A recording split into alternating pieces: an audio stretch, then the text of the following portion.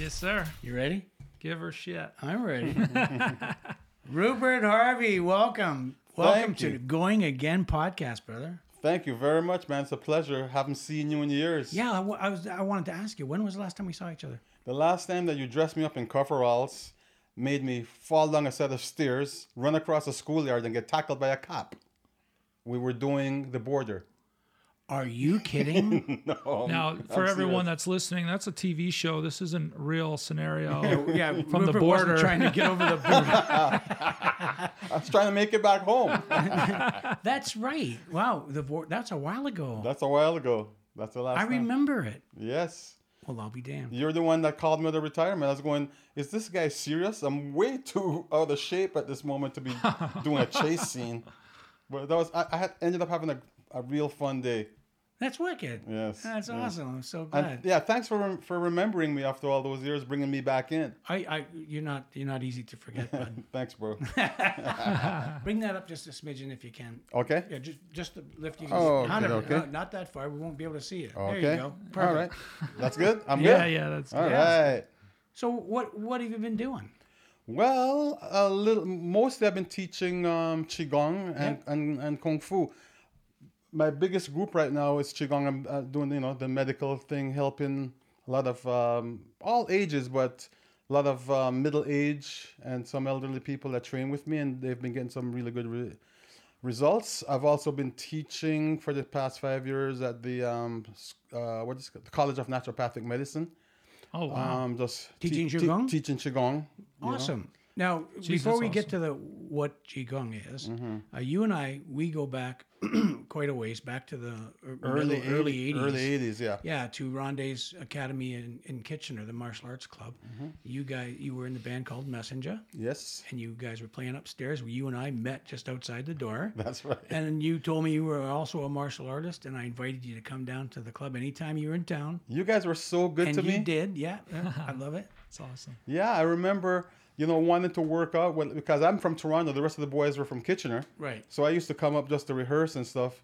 And I saw this martial arts club and I wanted to practice. And I came in and you guys were just so welcoming and didn't charge me membership or anything. Anytime I was there, just come on downstairs and practice. Well, we were able to brag. We had the guy from Messenjah. So there's an ulterior motive there going on. Yes, yeah. Ah, that's awesome. Is the band it's not together anymore? Yeah, we're still together. A slightly different lineup, but recently a lot of the old guys, I'm in touch with, and we're working on a project. Who knows when it's going to be released? Sure. You know the way this.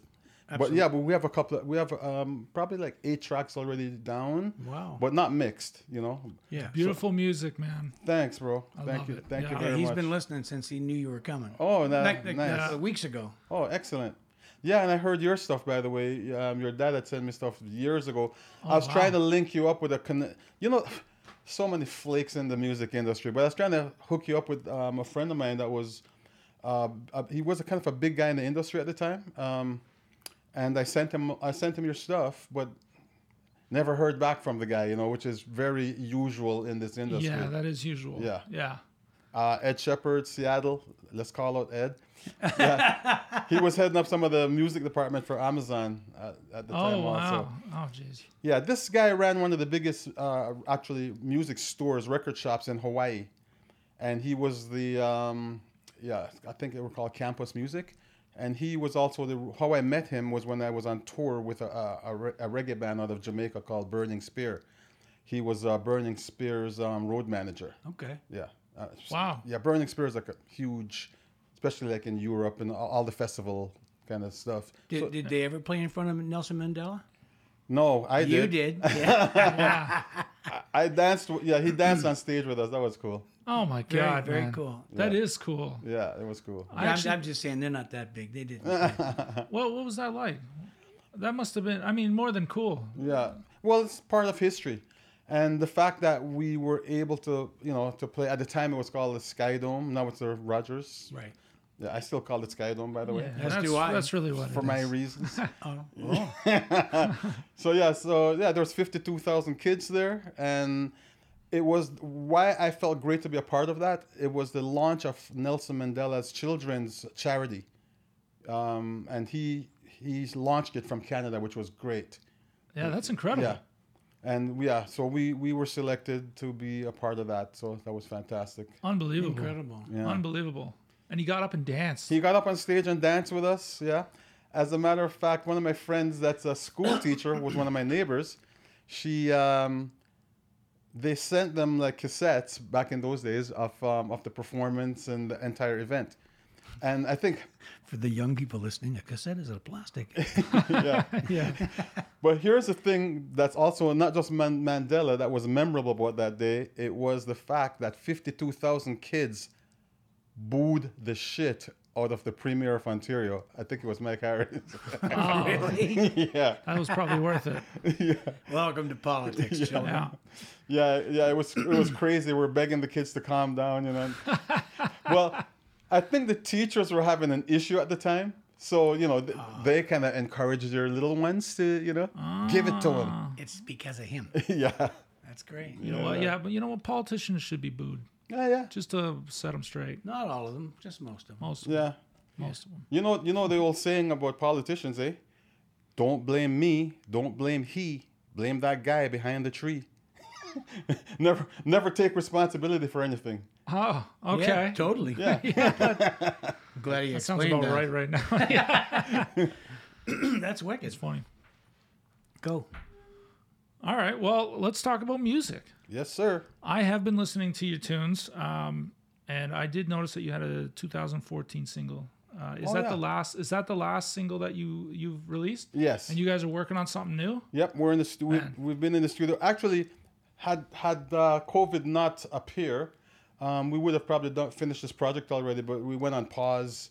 You know, we're in a True. small studio, and people didn't know all the facts at the time. You know, about as far as distancing and all this stuff. So, and my other band, Crocodon, my R&B band, we were supposed to be on tour in Europe in 2020, and the tour was canceled because of the same thing. But we ended up doing like a live pay-per-view event. Oh, wow. Yeah. So yeah. Is it on tape? It's on YouTube. Oh, is it? Yeah, Awesome. Yeah, I could give you the link to do go that check out. it Yeah, out. man. Yeah. That'd be sweet. Okay, We- cool. We'll share the link on the. Awesome. I'm loving your Catch the Vibe album. It's Oh, yeah. so sick. That won the Juno, by the way. Oh, did it? Yeah. Oh, okay. I was going to album? ask about the Yeah. Juno, but that album is the one that won. Yeah. Okay. So sick. It's so good. I listened to your first album. What was that called? Which one? Rock You High? Rocky. Yes. Yeah. Yes. Yes. It's really good. That's Kitchener days. They Yeah, man. wrote all that stuff in Kitchener. Is that the one you gave me? Yes, probably. And you guys signed Yeah. it? That was man, if you have the one before we got signed to Warner Brothers, that would be a treasure because we had released it on our own label, a thing called Onyx. And then when we were in California on tour, we got a phone call that Warner Brothers is looking for you guys. And we got the news in California, and then Warner took over the project and rebranded it, repackaged it, and then re-released it.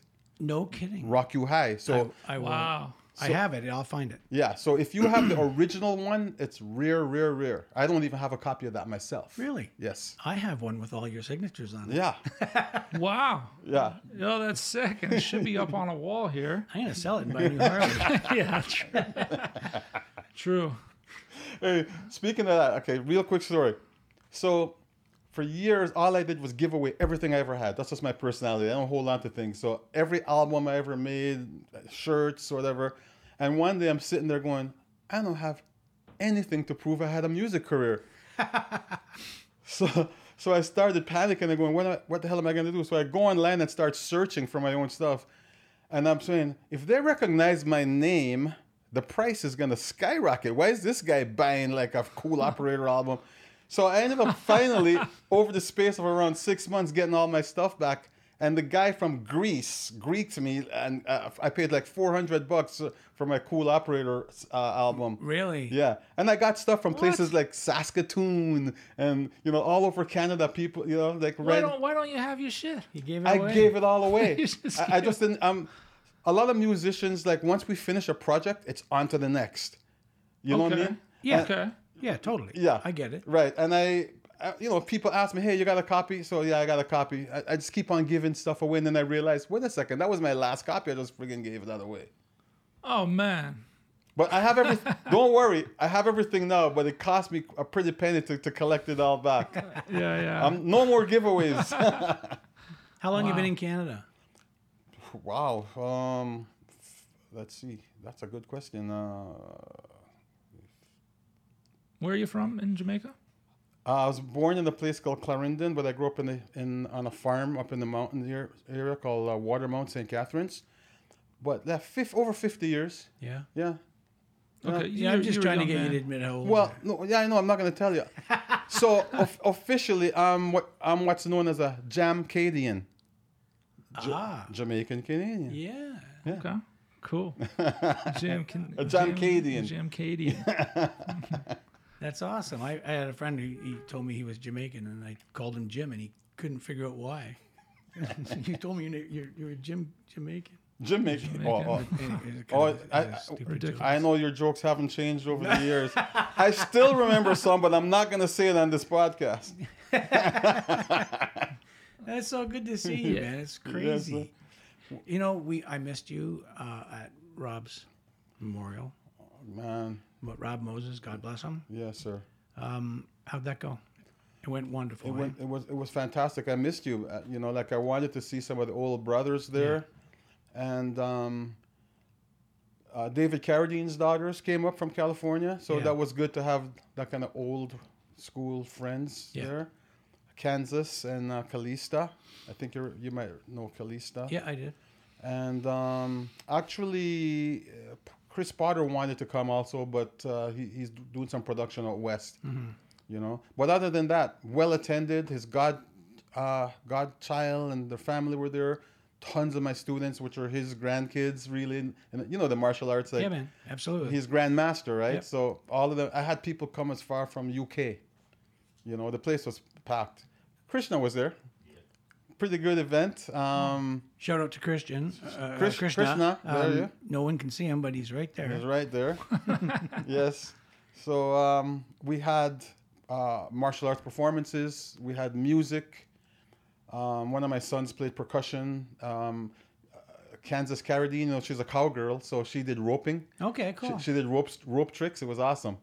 Wow. Yeah, it's all on our page. If you go onto Golden Harmony Kung Fu Facebook page, some of the performances are there. Okay, I'll try to post that up. Well, that's great. Yeah, I missed you though, but I know you were there in spirit, and I know. I love that guy. One, I've never seen a man more flexible. It's incredible.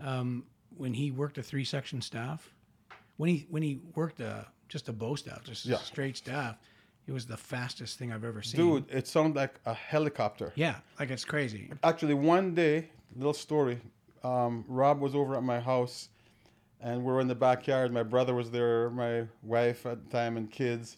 And Rob picked up the 3-section and started spinning it. And then at first it was like, woof, woof, woof, then woof, woof, woof, woof, woof, woof. I saw my brother against the wall, slowly backing away and crawling into the side door to get back into the house. I go, dude, where did you go in? He goes, if that thing slipped out of his hand, I would have been decapitated. Yeah. But he was so good. A 3-section staff, like an nunchuck of the 3 sticks. Yeah. But man, can this guy operate this? Yeah. He was top notch. And then he did the physio sticks. Yes. He gave me 2. Oh, good. I've worked with one, and I gave one to my daughter. Oh, awesome. That was years ago. But he taught me how to foo surf, man. Ah, you get it. Yeah, man. Absolutely. I love it. Yes. I saw all the videos. And He showed me, years ago we were in a studio and he showed me foo surfing. Well, Sifu, over time, and I think this happens to a lot of martial artists, when you're young, it's all machismo and you want to see how tough you are or who you can beat down. After years in the game, it starts becoming the art itself, the love of movement. Absolutely. And I think that's where Sifu was at. The love of movement is where he ended up. And he wanted to get rid of a lot of violent imagery and just get into flow. You know what I mean? And he could flow. He could flow. And he actually transformed a lot of martial arts guys and changed a lot of their minds about just doing flow for flow's sake.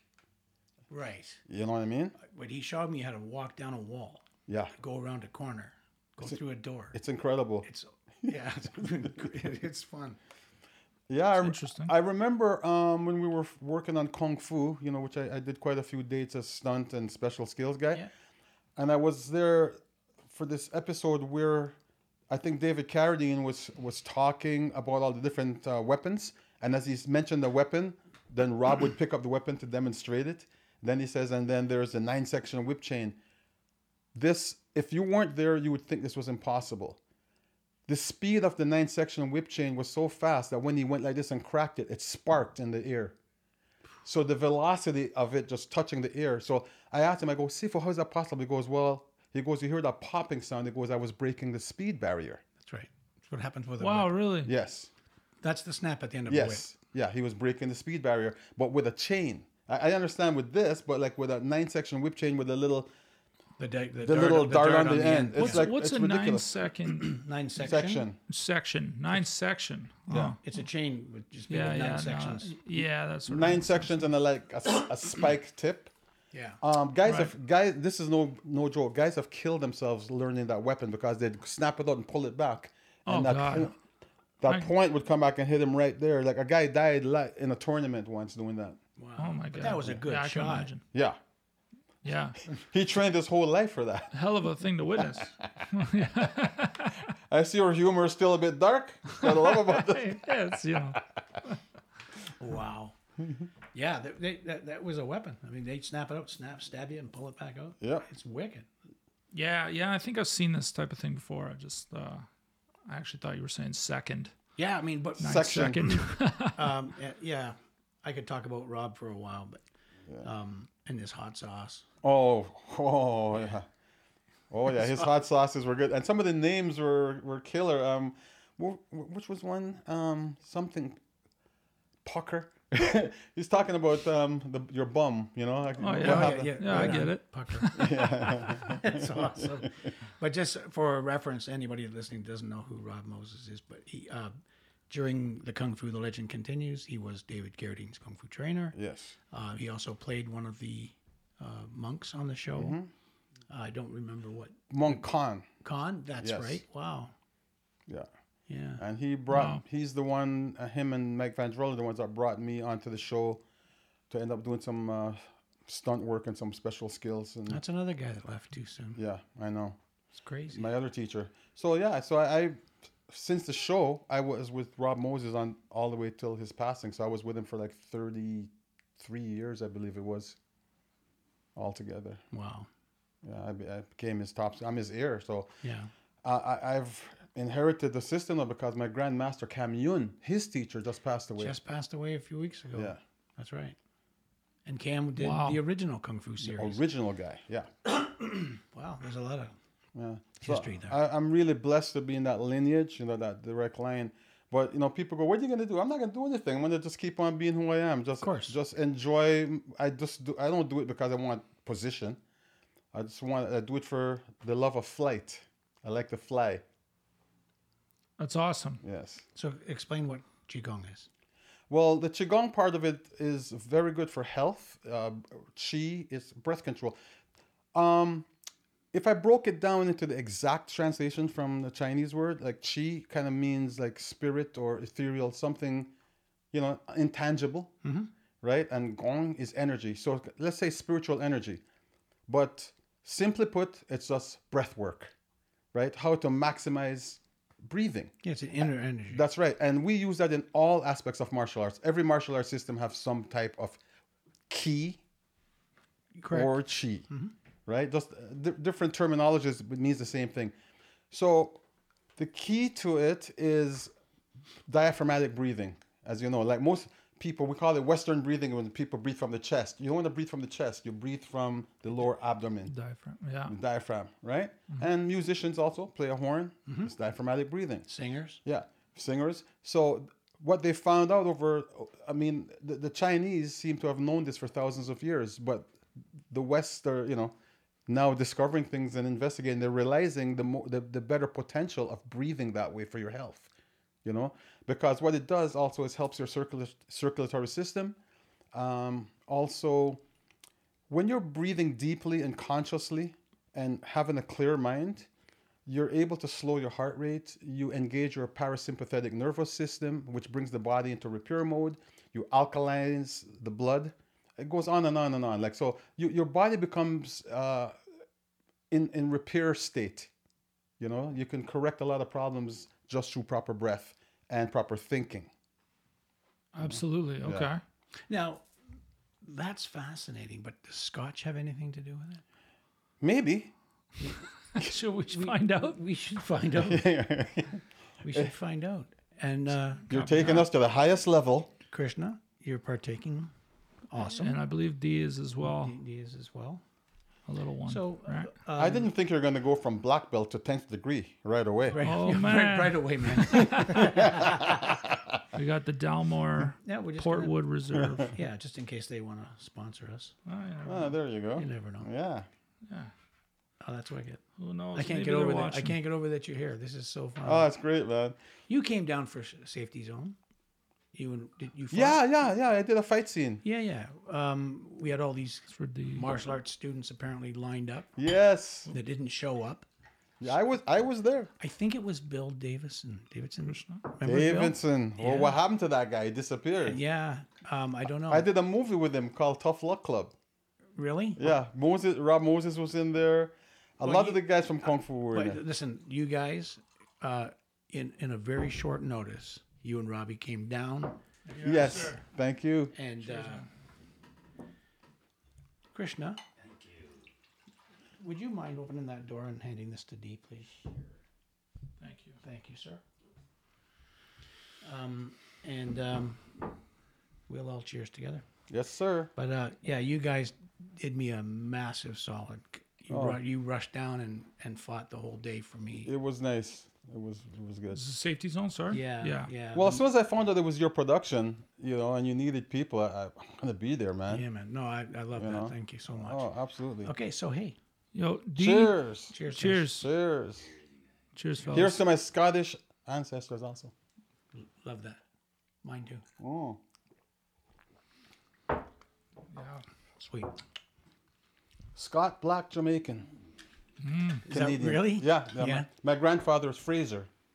Oh, Really? That's cool. That's neat. That's why people wonder, where'd you get those kind of eyes? the green eyes. Yeah. Yeah, man. Wow, that's cool. Yeah. It's a nice, unique feature you got there. Yeah, my grandpa was a crazy guy. You know why they call them Junos, right? Why? Who knows? Somebody walks out on the stage. Do you know that one? Ba-ba-na-na-na.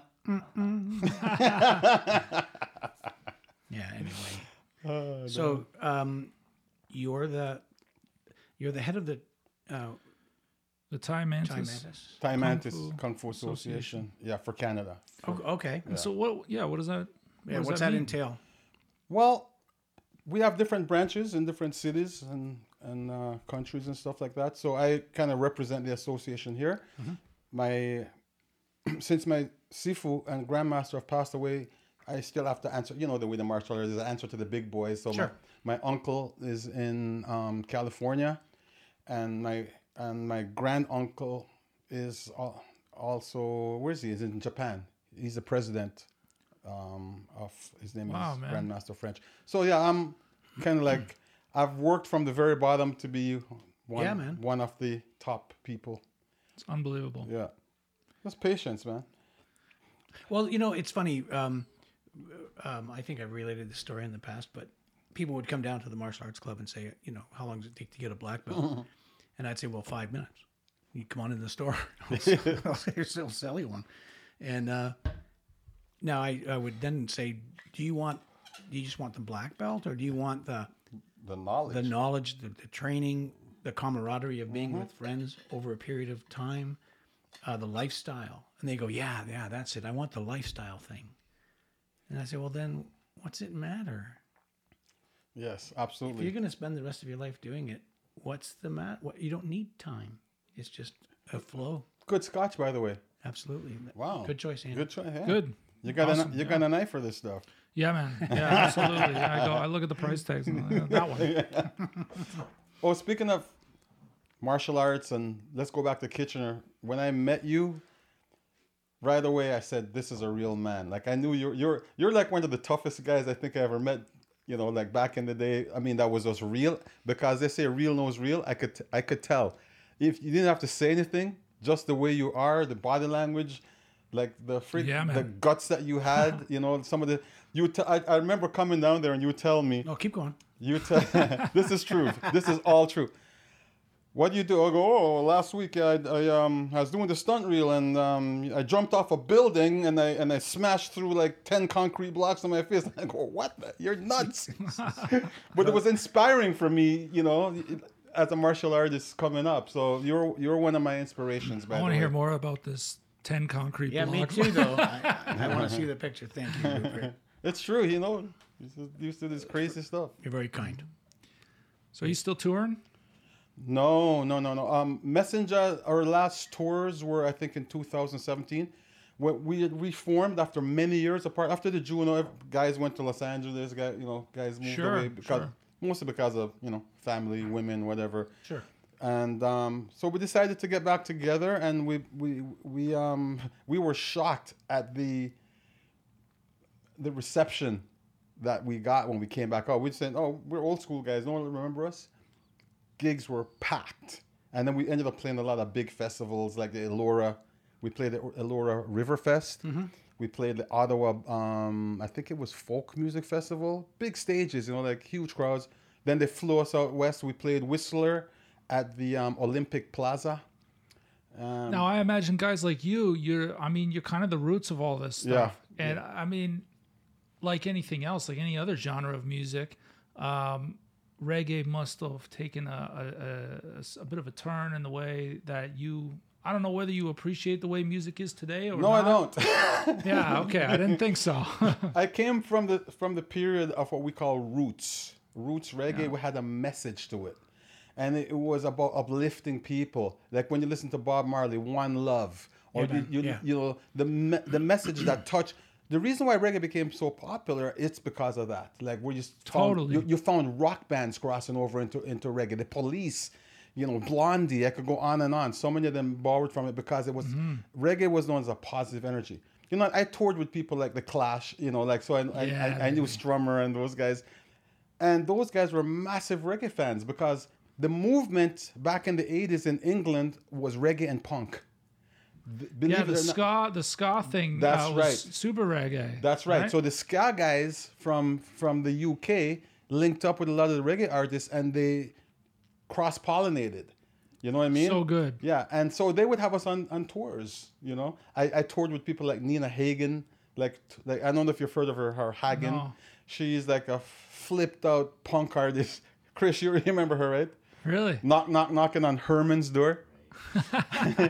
So here's a funny story. Like, so when we first played with Nina, came off stage, packed house, Messenjah got an incredible reception. Nina runs up to me, throws her arms around me, and she goes, "Oh my God, I love Messenjah. I love the root." She's from East Germany.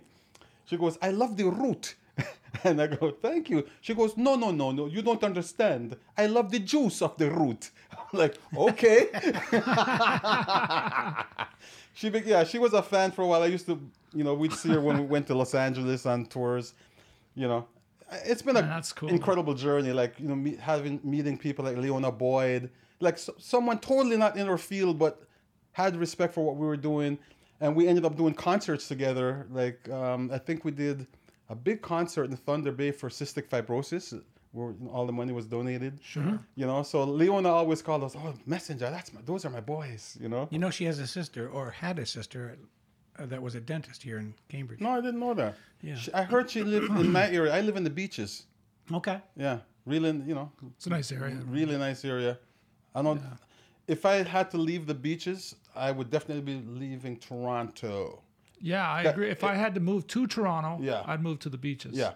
I mean, the Beach is like a little village, it's a community, and they're not allowed to build any high-rises down there. So all the buildings, I think there's nothing allowed over 5 stories. Oh, that's a great So thing. if you go on my street, you turn 360, you can't see Toronto. You can't see anything. All you see, there's hillsides with trees. Oh, nice. Yeah. Beautiful. Yeah, you got to come down. I got a fire pit in my front yard. You got to come down and I gotta make up for this by getting you some. We'll bring more. Yeah. Let's do it, baby. You don't trust me? He's gonna bring his own. Yeah, No, I'll trust you, and then we'll break mine. No, that's great, man. Now between music and kung fu, you must have been everywhere in the world. Well, I was busy. You know, I started from learning the martial arts when I was around 11 years old. Okay. We just came from Jamaica, and let's give you a little bit deeper background, like the family I came from. Yeah, absolutely. So I came from a family where most of my uncles were either soldiers or police officers, and a lot of them had studied the martial arts, and I saw them as a kid practicing. One of my uncles was a bodyguard for the prime minister, like a super tough guy. I mean, I could tell the stories about this Prime guy. Minister of Jamaica. Yeah. Wow. And I had guys that were in the military that at the time were training with the British military before independence and stuff like that. You know, so I kind of grew up. I my whole life, all I ever wanted to be was a soldier because that's how I grew up. So then martial arts kind of fit in perfectly. So when I came here, obviously the first thing I did was, you know, after a few years of getting used to, you know, Canada and making friends, as I joined the cadets, right? So I did 3 years in, I think it was 286 Squadron, you know, because that was my path. I thought I wanted to do that and then go from there, and maybe we started going up in the small planes. I thought I was going to stick with that and get my license and go into the Air Force at some point, but hippie music and long hair came in and dragged me off the path. I have a similar story. That's hilarious. That's funny.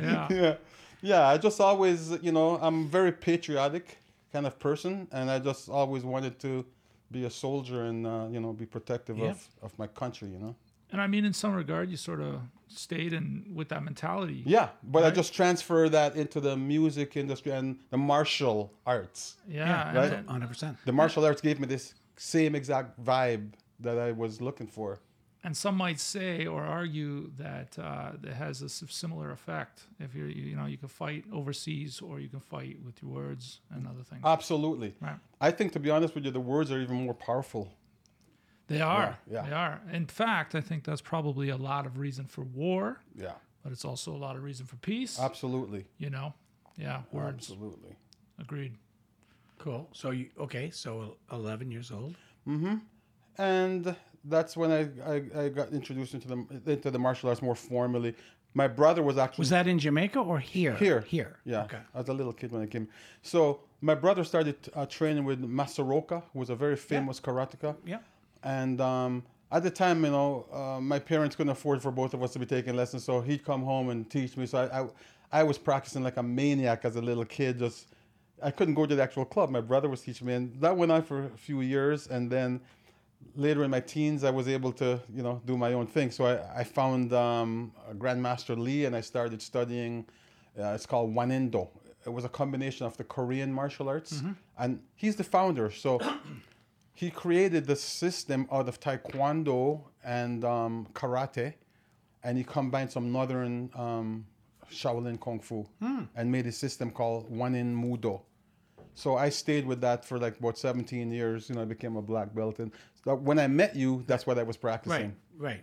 And let me tell you this. This really makes this story really ties a lot of stuff up. So from the military background, from my family, to the martial arts, and I stayed with the art after leaving the cadets and stuff. I continued training in the martial arts, and then I hooked up with a kung fu group in Chinatown, Mo Chow. Yeah, no Mo. You know, Mo and Ho and stuff. So I started hanging, just kind of, if it was a biker gang, it would be like I was a hang around. You know what I mean? That's hilarious. Right? So I was hanging around with this club for a while, and I started, you know, learning from one of the guys. And then he opened up a little club in Chinatown also called Golden Lion, Steve Chong. By the way, this is a story that'll blow your mind. So my Kung Fu brother, Steve Chong, the guy I just mentioned, Rob Moses had 4 main students. It was myself, Vince Pratchett, my Irish brother, Steve Chong, Eric Walsh, Kevin Ten. So 5. And then Ian Chow, Mo's son, was with us for the last year. So Steve had kind of tripped out a little bit, hadn't spoken to us in a couple of years. But Sifu died on the Sunday. Sifu Rob Moses.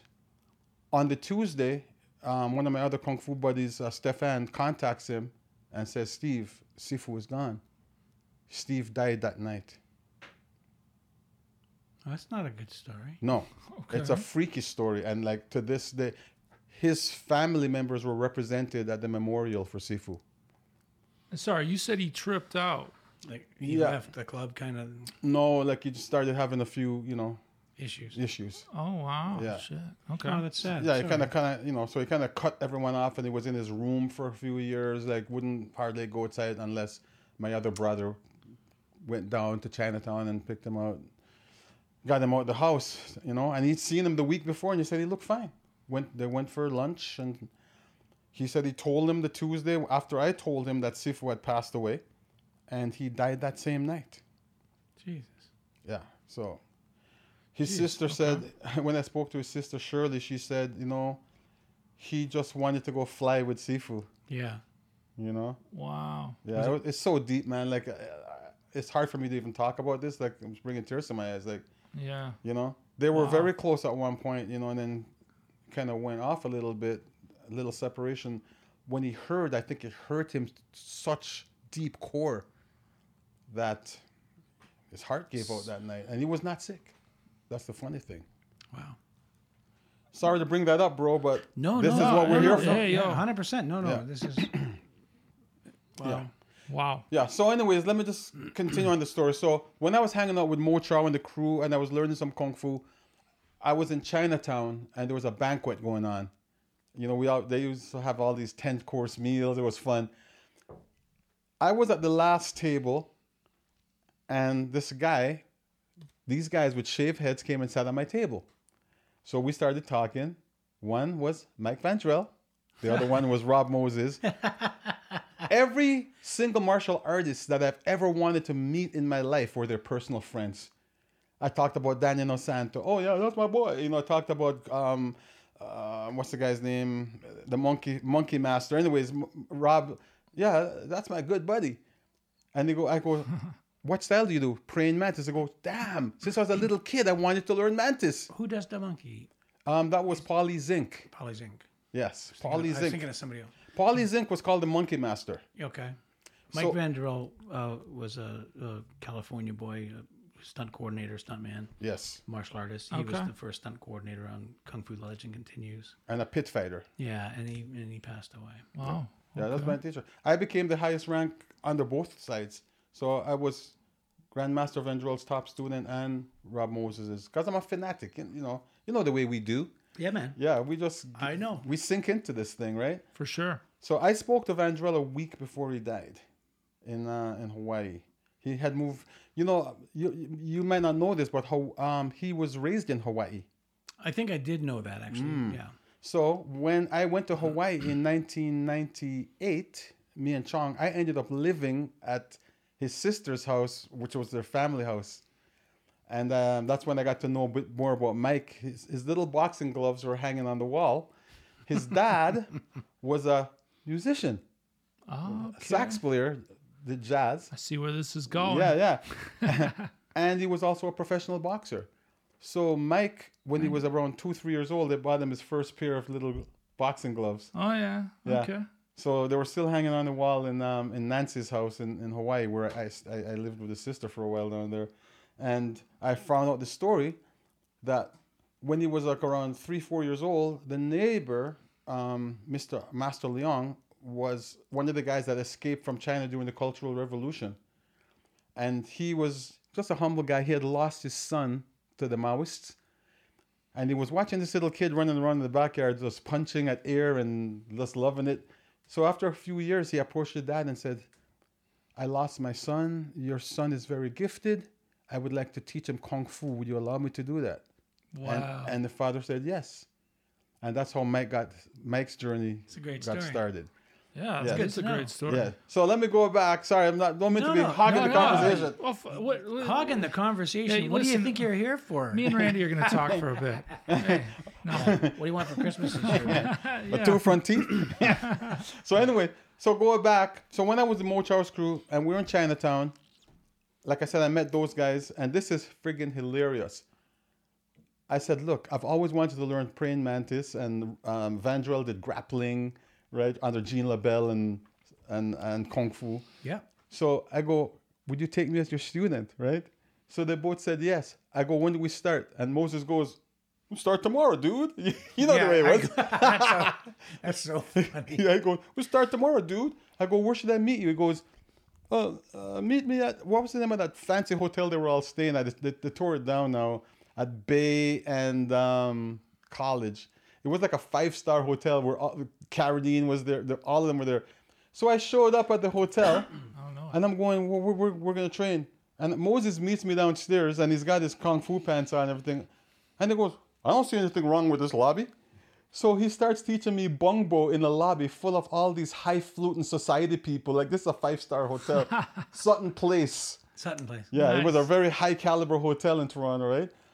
I'm learning bongbo, and like there's suitcases, and there's like, you know, society women, and Moses does not give a shit, right? And I'm feeling like weird like hell. I go, but I'll do anything for Kung Fu, so I'm learning, right? So, and I could see him smirking and laughing. He goes like, this guy's uncomfortable. He loves that, right? So the next day I came and I go, Sifu, there's a park right across the street. Can we go there? He goes, yeah. So we ended up training across the street. Then Vandrel started teaching us on one of the set locations in Chinatown, where it was David's, one of his kind of temples. Mm-hmm. So Mo Chow hooked it up, so we were able to train in Chinatown for the next couple of years in that space. There you go. On. Cool, man. I have this big red parka still to this day. I've had it forever. And Mo Chow wrote my name, Butcher, on the reflector tape here. Yeah. Phonetically in Chinese. Oh, wow. But every time I wear it somewhere down there, I get giggles. I swear it doesn't say my name. Somebody's pointing. He probably wrote some smart shit. Yeah. I hate Chinatown, right there. You wonder why you're fighting your way through Chinatown every time. That's funny. Wow, that's cool. Yeah, we had some good. We grew up with some good people, man. That's all I gotta say. Yeah, 100%. Some really good people. What happened to Lezescu? I don't know. Yeah. Yeah. That was a wild story. You know what happened, right? At the show? No, but I'm not so sure we should talk about that. Yeah, we're not going to talk about I think that. yeah, you sure? After. Yeah. But no. Okay. Yeah. You know what? Okay, fine. Okay, good. Next. Not that I've stepped in. No, it's all good. So Like my cowboy friend that lives up in Guelph always says, hey, Rupert, I want to teach you the difference between the bear shit and the buckwheat. Okay, so speaking of cowboys, your daughter is a country music singer? Yeah, and she's upcoming. She's doing great, man. What's her name? Shaya. Shaya? Chaya Harvey. Chaya Harvey. Shaya Harvey. Yeah, she's doing great. She moved out to the West Coast. Yeah. So she's in Vancouver. Beautiful. Yeah, you gotta hear, man. Like I'm gonna look her up. actually, they approached her recently. Some company, and they wanted her to do like a Patsy Cline special where she just does all Patsy's music because they really compare her a lot to her. But when I listen to it, I hear what they're saying. But I think Shaya does have her own original style. And, I'm sure she does. Yeah. she loves country, you know. I'm a country boy myself. Hey, do not be deceived by this, bro. What? Your and whiskers? by the long hair and hair and the skin tone. You did mention you were raised on the farm. Eyes. Yeah, I grew up on the farm. Yeah. I was up, like 5 every morning, milking cows, All right, so you're familiar with the old country style. Yeah, dude. That's how we grew up. The second most popular music in Jamaica behind reggae is country. Is that right? Yeah, a lot of people don't know that. Well, Jamaica's a country. Yeah, Johnny Cash lived there.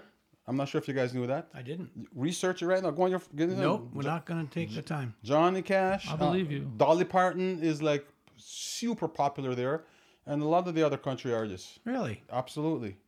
Well, Jamaica is a beautiful island. Yeah, Well, I've been a few times. I love Jamaica. Nice. Yeah. Yeah. I've been a few times. My lady's been way too many times. And her mother has been probably 25 or 30 times. Wow. Yeah. She's serious. Yeah, we've got Yeah, they a love it Jamaica there. thing going. Nice. Yeah. That's Nice, sort of the nice. go-to destination. Absolute. Yeah, it's beautiful. Beautiful island. Yeah, well, next time when you're going there, let me know. My buddy owns like a beautiful resort in Runaway Bay. Very peaceful. I will let you know.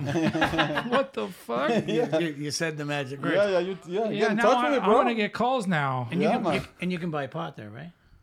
Yeah, That's why you go. Yeah, well, I mean, we like going because it is it's a simple thing. Okay, Simple speaking task. about buying pot, can I tell you? Yeah. This was the shocking surprise to me. Canadian pot has become so good that they're exporting it to Jamaica. No way. No way. I just watched a documentary on it, bro. That's awesome. I believe it. BC Bud, baby. Yeah. Well, I mean, now you can get it's so curated to your liking. Yes. It's like it's ridiculous. There's almost this stuff that's actually so good that you don't even want to buy it just so you can enjoy smoking it for a little bit. Right. You know? Yeah. BC Bud in Jamaica. Fuck. I can't wait to get back to Jamaica. Hey, Randy, I gotta say, bro, you still look friggin' strong. You're the same guy. You haven't changed. I've known you for over 30-something years, almost 40 years. Easily, yeah. Wow. Yeah. You're doing good, bro. Well, I'm getting up there, but I try. Yeah. You'll never give up. I know I you. still fall down for a living, brother. you gotta keep in some semblance of shape. I don't want to to mention some of the other stunt guys' name that I know because it might not be appropriate, but there's a couple of guys that were up there in age and were still doing crazy stuff. 100%. For sure. Last year I did a TV series called Mayor of Kingstown. I know I've mentioned it on here before. Mm-hmm. Rupert should have been there, to be honest. That's true. I had Dwayne McLean come out. That's what. Quit freaking reading my mind, Yeah, bro. man. 81 years old, falling down, taking squibs in the chest. Dude, when he was like in his 70s, he was still doing hand over hand rope, 100%. climbing straight up. I think he still does. I'm pretty sure that's what he does for breakfast. Pretty sure. Those guys used to hang out down by the pier. Like I think they had a boat down there. Well, Anton Tycote. Yeah. I had a boat, had the sailboat. Yeah. And the boys used to go to the little bar there. I forget what the bar's name was. I used to go to the same bar and hang it's out a with great them. little bar. Dwayne came here and did a podcast. Yeah, Dwayne was here. Oh, wow. Yeah. Yep. Damn. What that guy kind of reminds me of like Jack Palance, when you think about an old tough guy. Yeah, man. City Slickers. Yeah, that's Dwayne. I heard you slid him from neck to nuts. Yeah, that's Now he's going to recite movies. That's awesome. So yeah, he's a great guy. When you were in Hawaii, what were you there because of music? Yes. Okay. So the first time I went to Hawaii I was on tour with Messenjah, and we fell in love with the place. I mean, it was just like Jamaica. Like I was walking down the street, I'm seeing mango trees and breadfruit and everything I grew up with as a kid. And at the time, Hawaii was one of those places where you could still leave your doors open. Mm-hmm. It's changed now since crank and all that stuff has invaded. Yeah, we used to watch Dog the Bounty Hunter. Yeah. Yeah. Yeah. That was after. Yeah. Yeah. It changed a lot. But speaking of Hawaii, I also, when I was in LA, Messenjah, we played at a place called the Candy Store, and I met the crew from like Magnum PI. Yeah. That shot in Hawaii. You shot in Hawaii, but they were hanging out at this bar, this place where a lot of movie stars went, called the Candy Store. Okay. And I was playing there, and I got to see Amos and TJ, all those guys sitting right up front. Oh, right on. Yeah. That's cool.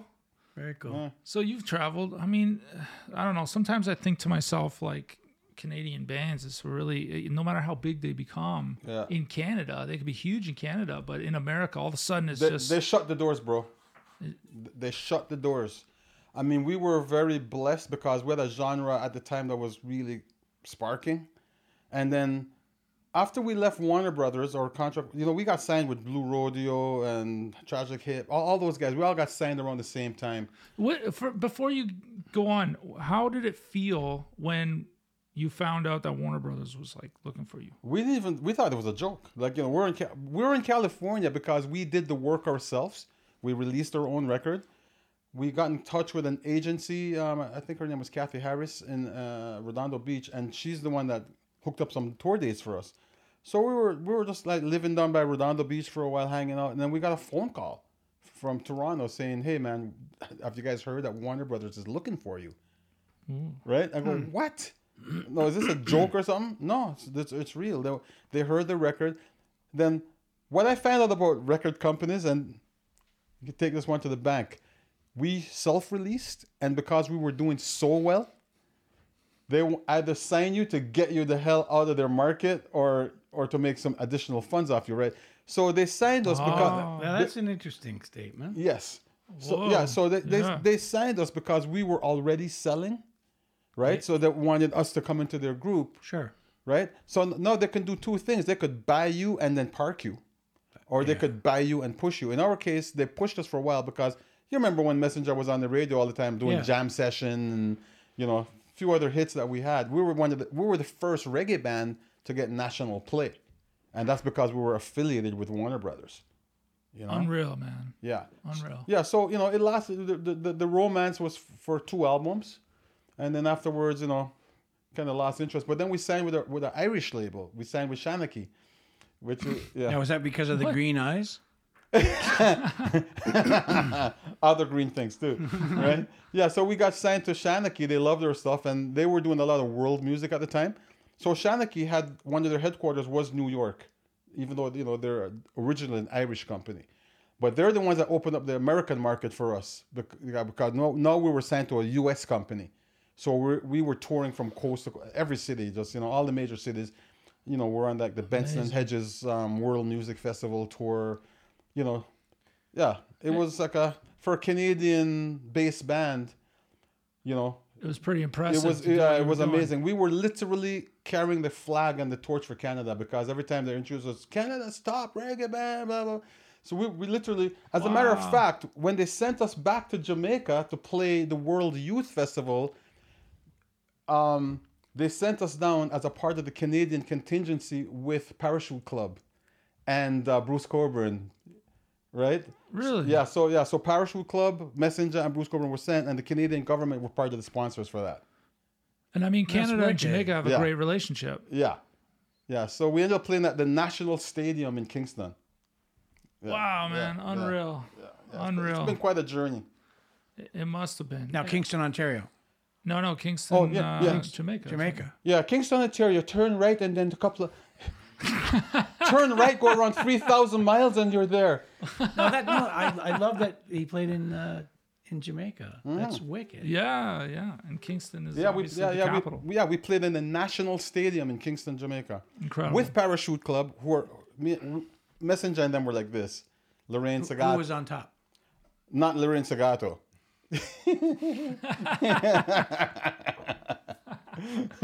That's awesome. No, they were nice people, man. And actually, Bruce, who did Rocket Launcher, the bass player from Messenjah is the one that played on that album with him.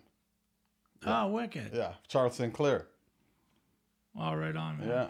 Yeah.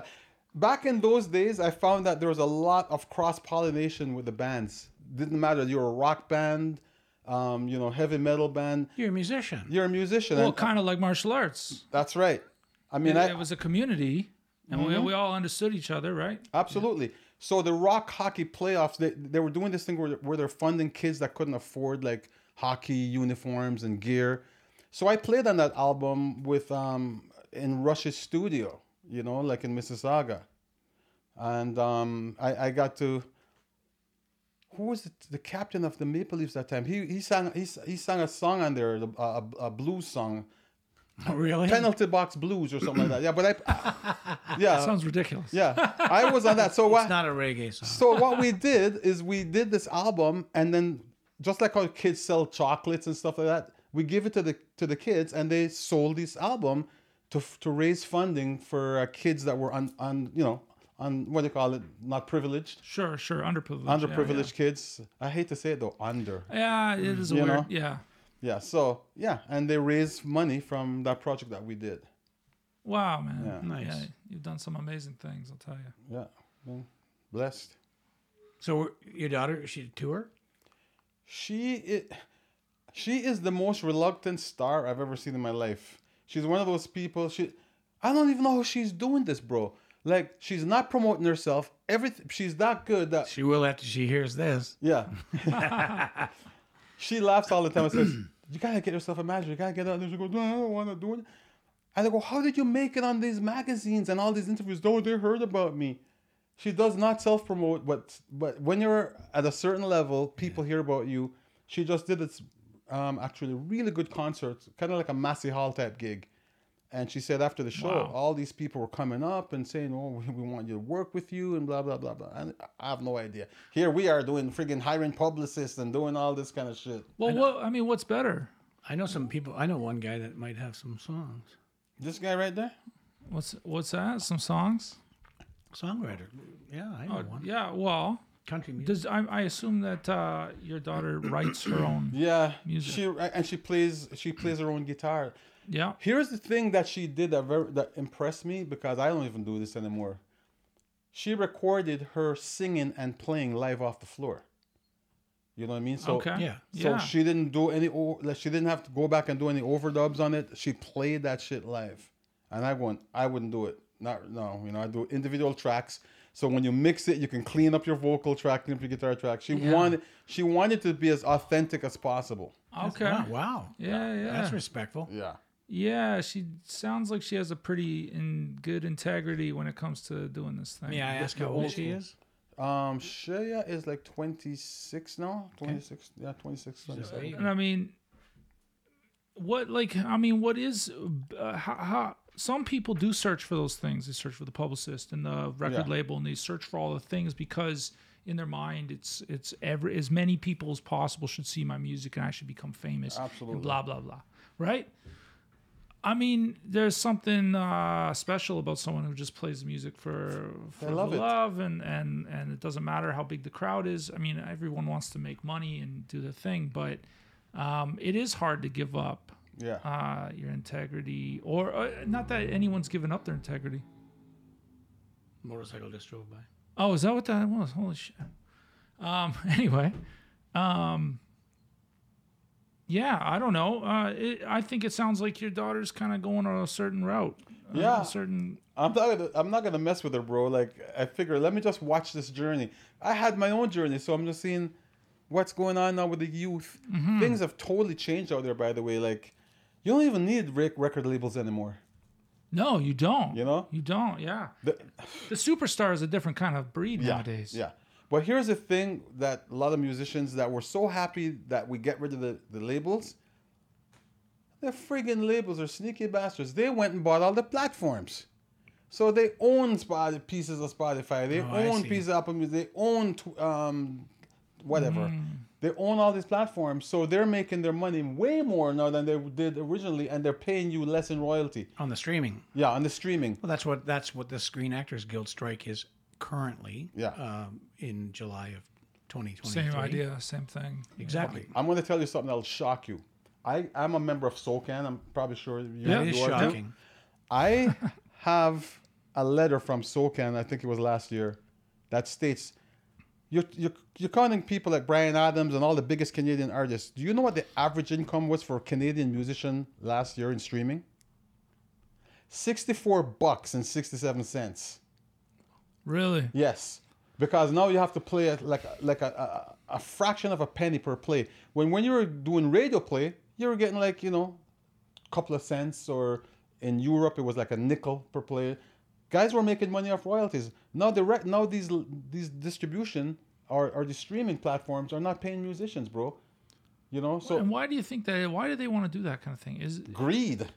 Well, yeah, no. SOCAN is thinking about. I think they're thinking about bringing an action against some of the streaming platforms. Well, that's the actors' strike. I mean, they're not getting, and the writer's strike. They're not getting the residuals based on.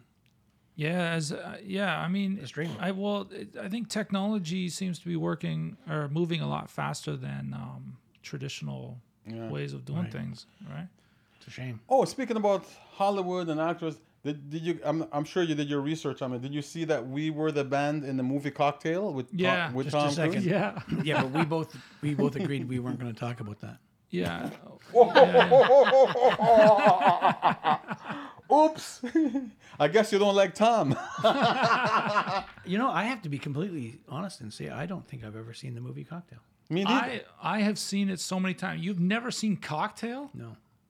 They shot it in Toronto. I did not work on it. They did? They shot that fucking movie in Toronto? Yeah. It gives me the same vibes Jamaica gives me. It's Toronto and Jamaica. I don't watch shit that really? I'm not on. So yeah. I've never seen it either myself. So hold on, you were in it or just your music? We played live. We were the band. Oh fuck! This magic moment when he was dancing on the beach with the girl. Yeah. That was me, bro. No way. That was us. And what beach was that? In Jamaica? No, created here in Toronto. Oh fuck! In the beaches. He only walked to work. You got screwed, bro. Yo, it was a good movie. It was. It was a good movie, and I'm a big fan of Tom. Oh, okay. Yeah, I'm. I signed an autograph for him. Yeah. You did for real? Yeah. For Oh real. man. I'm not. I got the same autograph. Well, so check this out. This is a true story. So when Tom was in town working on the project, We just want to note that most of your stories have not been true, which is why you're saying this. so when Tom was in town, we were playing at the Bamboo, which you're very familiar with. Yep. And he came down there with his entourage, and there was a huge friggin' lineup. Anytime we played Toronto, it was just crazy. You couldn't get in. So, whispers to the bouncers, blah blah. He came in and loved the show, and said, "I want this band in my movie," Oh, trip. just like that. Oh my God, Yeah. man! What a beautiful thing that is. Yeah, it's like, we were like, "What?" And then next thing you know, we're getting contacted. I think it was Disney. So we made just for that few second scene that we're showing. We made a fairly good little paycheck.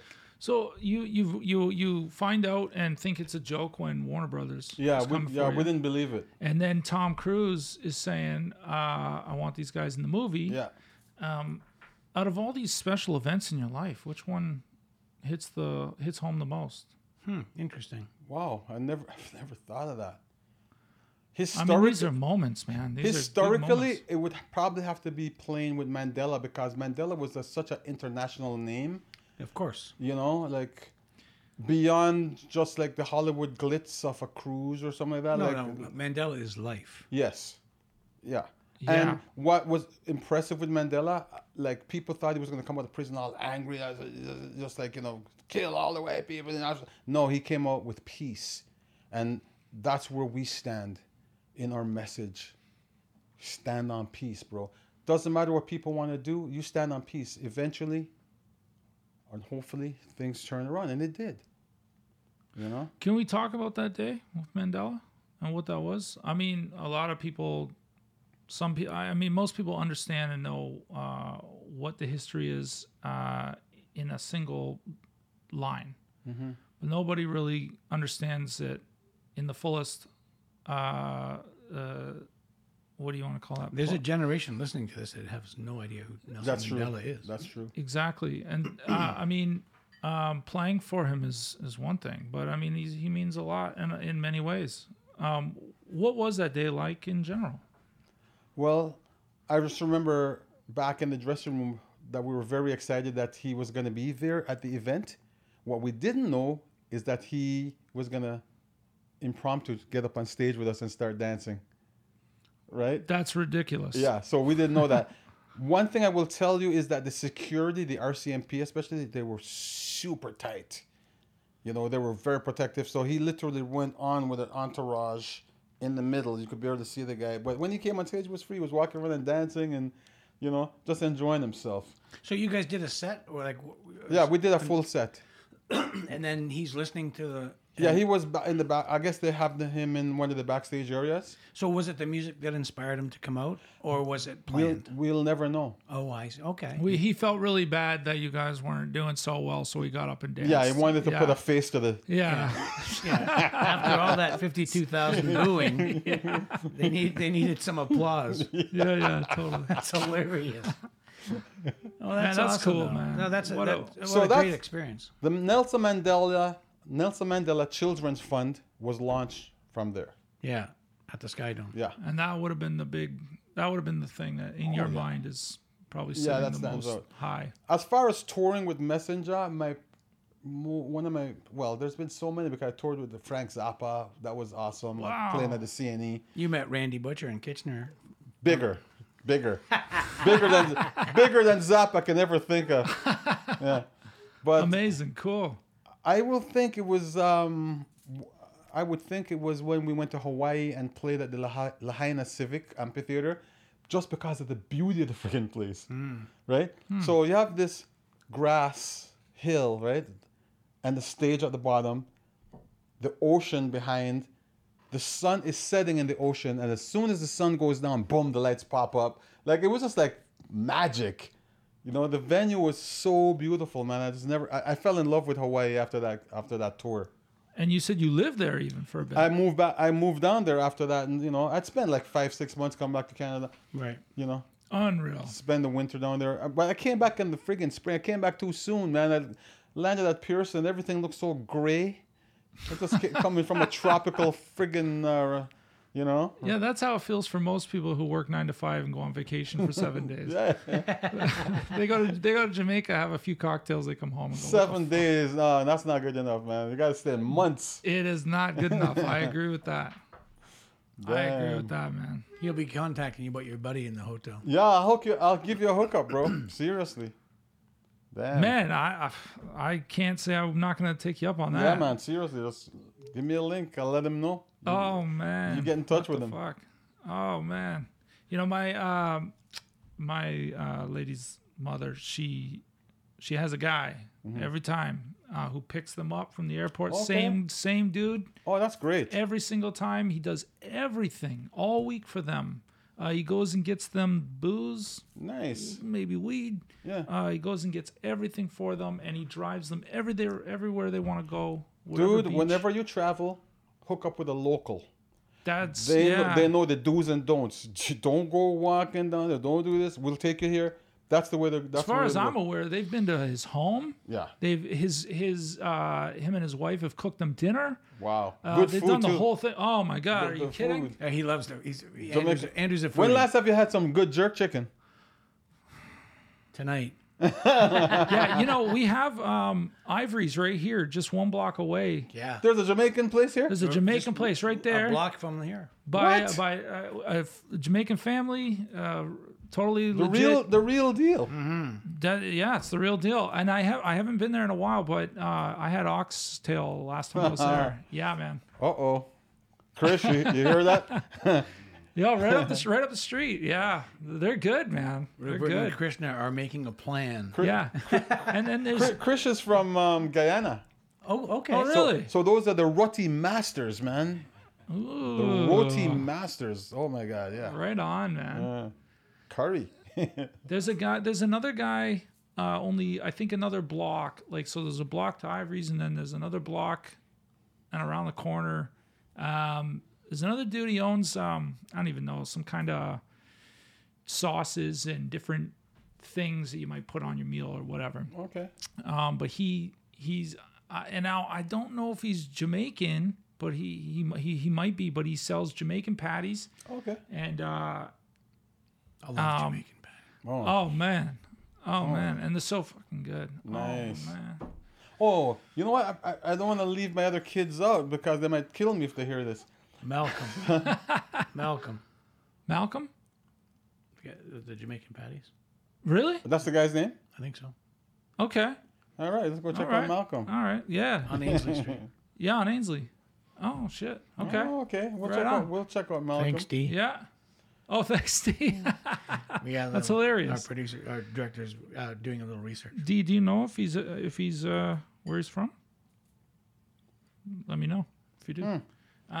Anyway. Yeah, so I was gonna say please. I have 2 other boys that are in the music industry. One's Jamal. I think he goes by Jubal. Anyways, I'm gonna send you a link to some of their stuff. Like they're into the hip hop stuff, but it's like not nonsense. It's like lyrically crafted stuff. I'm good, you know, and really, really good. Krishna? There's a song that one of the songs, for instance, he does about the Buddha, and literally tells about the life of the Buddha. Like These are your sons? Yeah, through a hip hop. Oh yeah. How old are they? He's 32, I believe. Okay. And the other one's like 33. Okay. Jamal and Meshach.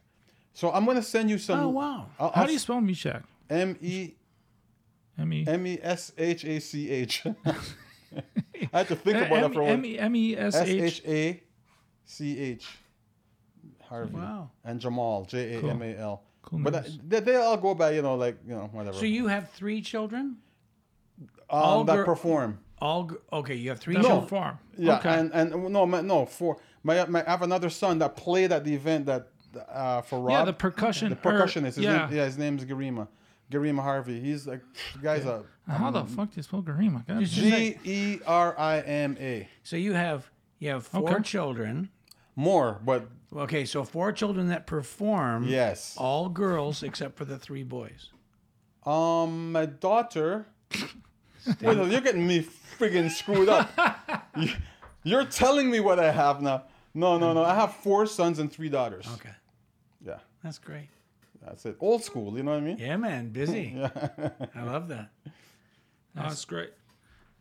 Did your kids just they just took it from dad, I guess? Yeah, I think it's passed down like from my dad who was like church, back in the day they played the organ or the piano in church and sang. Yeah, so sure. That's a talent. My brother's a very famous musician. I was the lead guitar player for a band out of the one that actually created the name Reggae, Toots and the Maytals.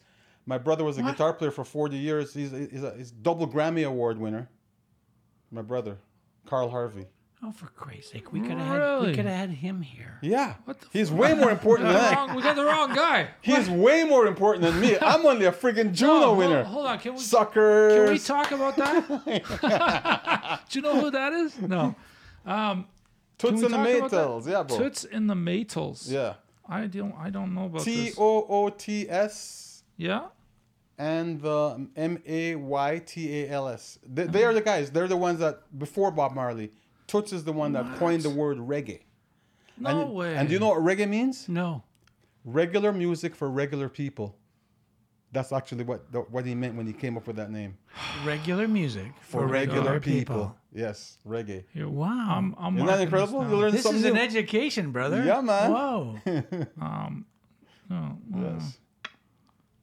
Here, okay. You got to research all this stuff, bro. My brother is a double Grammy winner. Plays with like his friends are like Eric Clapton, Santana, Bonnie Raitt's one of his best friends. Bonnie Raitt. Really? Oh yeah. Bonnie Raitt. Yeah. He's in those. I think I've heard of her. He's in the bigger circle than me. He's like, Man. yeah. Yeah, We can give him a call right now. Hold on. Yeah. Put him You on wanna the call him? phone. Let's put him on the mic. I should put him on the mic. Seriously. Go ahead. If you want to, please do. Let's see if we get him. Oh, this is the first. Okay. This This is is. Yeah, let's see if we get Mr. Carl. Oh, And what's his name? Carl Harvey. Yes. Carl? And Search he's him. Look up Carl Harvey and he's playing with you Wikipedia. right now, Yeah, we'll right? look him up. Yeah, he plays with Messenjah. When he wasn't touring with Toots, he would step over to us, and he would also play my other When funk he's band, not doing Crocodile. anything more important. Pretty much. No. I want to hear about this coined phrase, reggae, Regular music for regular regular people. music For regular people. Yeah. What the fuck, man? Isn't that cool? Yeah. Yeah, that's Super cool. Let's see if we get him. okay. So we're on live with Carl Harvey. If he picks up. Right. I mean, he is Carl As soon Harvey. as he sees it's you calling, he may not. Let's see. That's Man, hilarious. wild. Pick up, brother. Yeah, we can't have too much dead air for the people on Spotify and Apple. You have reached the There's voicemail excited. box of You suck. Shout out to Carl. I'll text him and tell him. Is there any way that you can expound on that at all? The regular music for regular people. I mean, it's huge. Yeah. That's a genre thing. A lot of people don't know the origins of the meaning of that name. Oh, He man. also called it king's music because he believed that all of us are kings and queens. You know what I mean? And it makes sense because those guys are coming from poverty and stuff.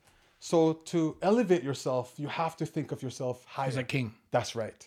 Or you stay there. And these guys elevated themselves from like the hood, from the ghetto, Yeah. and made it famous worldwide just by having that attitude. Attitude is everything. Yeah. Man. To me, this is fucking awesome. Yeah, sorry. I'm we're all absolutely just blown like- away. Yeah, I'm blown away. That's great. Keep talking, guys. I'm sending a text. What are you doing? Oh, you're sending Carl a text? Well, Yeah. How does he spell Carl? Carl. I have Carl on my arm. Huh? listen, it's not the same Carl. Okay. Kristen, Andrew, and Randy Lee. Those are my children's Oh, initials. nice. Yeah. But it looks like I'm in love with a German guy named Carl. And I mean, that's okay. Not that there's anything wrong with that. Oh, man. I mean, to me, this is a big deal. I don't know how big a deal it is. I kind of grew up with it, right? So. See, and you know, you work in the movie business. He works in the movie business. You guys are both musicians. Yeah. He was very interested in you coming here today. Oh, man, it's such a for pleasure. real. Yeah, I love this guy, man. And meeting you now, you know, putting the real flesh to, because your dad just spoke so highly of you. You know, I was really trying my best to get your stuff to the right guy, but he flaked on me too. No, that makes me feel bad because I don't speak of him the same.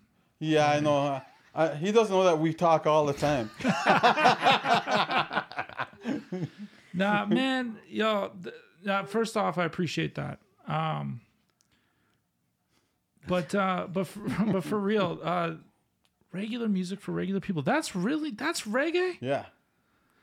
That was the original meaning behind that name. And when did this arise? When did this idea, this genre? Well, it sprung from out of ska and rocksteady. Do you remember like back in the day? I think it was Aretha Franklin, "Rocksteady Baby." Yeah, what it is, what it is. So that came from out of Jamaica. Actually, hip hop. Actually, you know the rapping stuff that we do, like dancehall and stuff. The Americans adapted it and took it their own direction, did their own thing, but it originated in Jamaica. It started in New York in the 1960s by this guys called the Last Poet, who were like back in the day when the civil rights movement was going on, and and they wanted a voice, so they started doing poetry, but they were doing it to percussion. Yeah, like beatniks. Yes, that's the root of hip hop. Okay. Yeah, and that came from that actually started in Jamaica.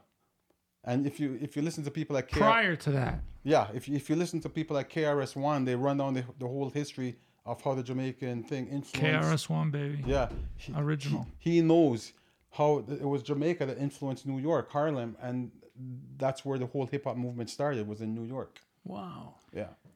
So for that little place in the sun, man, it's got a lot of influence. So it derived from 1 second. Reggae. Ooh. Carl, can you hear me? I can hear you. You're live on the air right now, doing a podcast with Randy and Andrew. I'm going again. Yes, Randy and Andrew. Okay. I was telling them, I'm saying I'm just a mere Juno winner, but I was explaining to them about Toots and the Maytals and the origins of the word reggae, regular music for regular people, King's music. So they were kind of blown away by all this. So anyways, introduce yourself, guys. Hi, Carl. This is Randy Butcher. Rupert and I have been friends since the early 1980s and have done a lot of movie, TV work together. And we're just friends. We know each other through the martial arts. And this is my son. And this is my son, Andrew. And Carl, I'm Andrew, and I've been friends with Rupert for a few hours now, and he's already told me that he has a great connection in Montego Bay that I can't wait to use. No, but Carl, we have you on the phone right now, and it's unbelievable because, in my opinion, this reggae, regular music for regular people, is probably the coolest thing that I have heard in form of information in my life. It's awesome. I don't know if you want to answer this right now on the phone, but how the hell did that come up? How did what come up? Reggae, the genre. It's unbelievable. Oh, okay. I think it basically just happened. It evolved. Reggae didn't start like, say, boom, like let's invent reggae, right? It evolved out of other indigenous styles of music from Jamaica, and the predecessor to reggae was rocksteady. I love this. Rock steady. What the hell? This is one of the best things I've ever experienced in my life. Yeah, so like if you're gonna look at the genre chronologically, it would have actually before like Mento and Kumina, that kind of stuff, which came out of like the Black Spiritualist Church, He knows right? more than I do. Okay. And then from there, it kind of got merged with American big band music, right, during the ska era, right? And you had big band sounds like out of Jamaica, like Tommy McCook and like Carlos Malcolm, and there are a whole bunch of other people like Vikings, and those bands were essentially playing swing, but with their own style. Right, and there was a prominent drop with it, like ska was so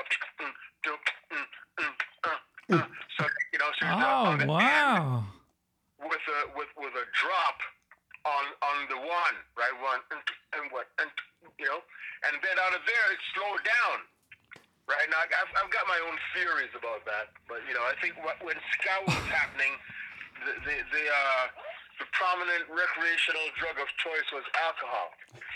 Well, yeah. Right? Then it became rock steady, which got slower, right? Okay. And I think that as people started smoking more weed, the music started to slow down. So No shit. This is Russ. Rock steady evolved into reggae, which was again a slower version. And now, and from what I understand, you sort of took, you sort of pioneered this reggae shift. Not really. I mean, I came on board well after. Now, I did play with one of the pioneers, right? And that person was Toots Hibbert from Toots and the Maytals, right? But again, there are a lot of misconceptions about how things, came about. Sure. Because he coined the term, but he didn't formulate the style. Right. The style is something that evolved in the studio with musicians, right? Session guys. Okay. They're tired of playing the same thing all the time, and things evolved. I mean, those guys had a fairly varied and eclectic backgrounds. So most of those guys could play jazz. They could play a little bit of rock and roll. They played American soul music. And so the music evolved, right? Incredible, and, yeah. They didn't know what to call it, right? And Toots had a song that he called "Do the Reggae," right? Now the word reggae came from another Jamaican word called streggae. Okay. Right? Okay. Now, I've heard this from the horse's mouth because that's my brother Tony, but I played lead guitar with Toots and the Maytals for many, many years, right? And like you did Toots, tell us? told me how it came about, right? And the word streggae was it was a slang reference to a loose woman. I think I know her. Yeah. So they say, that girl is a streggae girl, meaning that she'll go sleep with anybody. You know what I mean? Okay. Wow. Right. That is I crazy. can I've see never why heard this became before. very popular. But, so he wrote a song about that, right? But at the time, Jamaican radio was very conservative. And he would never have gotten a song with that word in it on the radio. That makes sense. So he changed the name from streggae to reggae and said, "Do the reggae." That is insane. So it went to regular music for regular people from regular girls for regular guys. Yeah. Man. Hey, Carl. Yeah. What? Oh, so sorry. I was gonna say if you could mention some of the musicians and stuff that you've actually interacted with and played with and are friends of yours. I mentioned Bonnie Raitt and a couple other people. Oh yeah, I mean, like so far as touring and the people that we've played with and opened for. I mean, I've opened for the Stones like 9 times. Like we're probably one of their favorite opening bands. Who the what? The Stones? Yeah. Never heard. Yeah. Never. Wow, man. Okay. Yeah. So yeah, you know, like we had a pretty good personal relationships with like both Ron and Keith. You know. Sure. Yeah, we're on a first name basis with a lot of people too. Yeah. I know it's crazy. You know, people look to my phone and they see pictures. You know, here I am. You know, standing with Keith Richards or with Ron Wood, and they're like, how you know those guys? And they say I'm wearing a tour tag. You know, so yeah, I went on tour with them. Yeah, that's wicked. Man, Carl, that's incredibly You gotta get him fascinating, up here. brother. Yeah. Wow. Fucking love to have him. You know, get you both out here on some mic. Yeah, you should both be here. Yeah. So you know, yeah, so there's that. You know, Dave Matthews is someone else that I know quite well. You know. Dave Matthews. Yeah. Really? Man, right on. Yeah. Right on. Very So- cool. Fuck. You know, we've toured and shit even with oh my god, I forget. I'm driving right now, so my attention is a little bit divided. I saw Dave Matthews on a podcast recently, and he was going, Rupert and Carl Harvey. Wow. No shit. Yeah. Oh man. Yeah, you know, Sheryl Crow. You know. Sheryl Crow. Yeah, these boots were made for walking. Yeah. I mean, who doesn't know that? Yeah, Oh my God. very nice, Nancy very nice, Sinatra. down-to-earth person. You know. Very Carl, cool. to be honest with you, I just felt like I was hearing a little bit about history. I'm a fan of reggae music, and it was just Yeah, you know, and just I awesome. worked with a lot of the Jamaican crew as well, because like I worked with Sly and Robbie well before they were Sly and Robbie and well known, wow. right? Because they were studio musicians. That's how I met them. I was in the studio working with Jack and Me Too in Jamaica, and you know, they were working for a producer named Bunny Lee. I was doing some stuff with him as well, and you know, I remember showing Are you Robbie shaking your head because Shakespeare it's unreal? Yeah. how you played funk bass, like slap bass, You're on camera. you know? Yeah, you know. That's wicked. Man. That is so cool. Yeah, and you know, so yes, over the years I've met a lot of those guys, either in the studio in Jamaica or on the road, someplace like in Europe or other places. I mean, I've been fortunate, you know, that I've toured on 5 continents, you know. So That's awesome. Unbelievable. And this Okay, is the first time that Going Again podcast. Now, I apologize. It's the second time this is the second time, Carl, that Going Again podcast had 2 guests on at the same time. Ah, yeah. This is wicked. Carl, yeah, thanks for taking your brother's call and calling him back, man. Yes. It was great to talk to you. Truly. Yeah, Really? we'll do this again, Carl. So thank you very much for calling back, man. Appreciate it. okay, I'm bro. gonna tell him the story about how I held Keith Richards' guitar before he did. Cause you got it for Oh him. yeah, right. Yeah. Okay, I'll fill them in. Okay, cool. Yo, Carl, All right. thanks, man. Carl. Appreciate it, brother. Cheers, brother. All right. Okay, All bye. right. Bye-bye. Bye-bye. So I'll fill you in on that. So Let me ask you a question before you fill us in on this guitar story. yeah. Was Carl at the top of my stairs at the karate club? No. Okay, great. Okay, no worries. No, he wasn't there. Okay, I just wanted to tease him when I meet him. So I'm at my mom's house one day. Delivery guy comes and it's a package. I go, what's this? And my brother is just so laid back and nonchalant. He goes, oh, that's a guitar. It's Keith's guitar. I surprised him in Paris next week. I go, what do you mean Keith's guitar? He goes, yeah, and picked up this little thing for Keith Richards, like $10,000 guitar. I'm giving it to him as a surprise next week in Paris. No. I'm like, say that again. This is Keith Richards' guitar. And they go, dude, you gotta take, can I open the package and put it on and take a picture. I want to make sure I touch it before Keith does. So I said, sure, go for it. So I put the guitar on, and my brother snapped a couple of pictures, and I felt I was on top of the world because I held Keith's guitar before my brother. Oh, actually, it was in Copenhagen that he was meeting Keith the following week. Wicked. Yeah, so one of those things. That's fun. Man, Rock and roll history, brother. Thing, dude. Reggae history, Straygae history. I love this. Dude, he's way deeper than me. You know what I'm saying? Why are you here? I don't know. Why didn't you just offer up your brother when I asked you to know. Dude, slap me silly next time. I didn't even know you had a brother. No. Really, man. My This is brother's, very cool. like I said, my brother's a double Grammy Award winner, man. Yeah, but So I love cool, you, though, man. Thank you. Yeah. Thank you. This ain't a book, Carl. Sorry, Carl. I came on the Canadian side, just a humble Juno and a Casby and whatever else. It's beautiful. It's beautiful, man.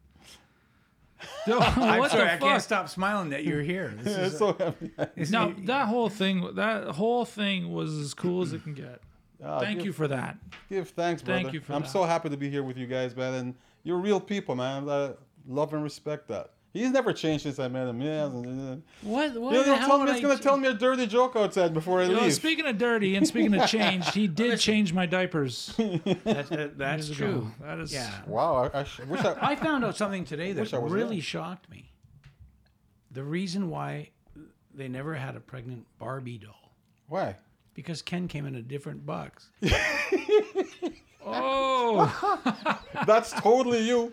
well, that was a great joke. Yeah, that was classic Randy. You know, some people remember movie lines and TV lines and dialogue. He remembers every joke that is told to him. I still tell some of his jokes. He doesn't even know this.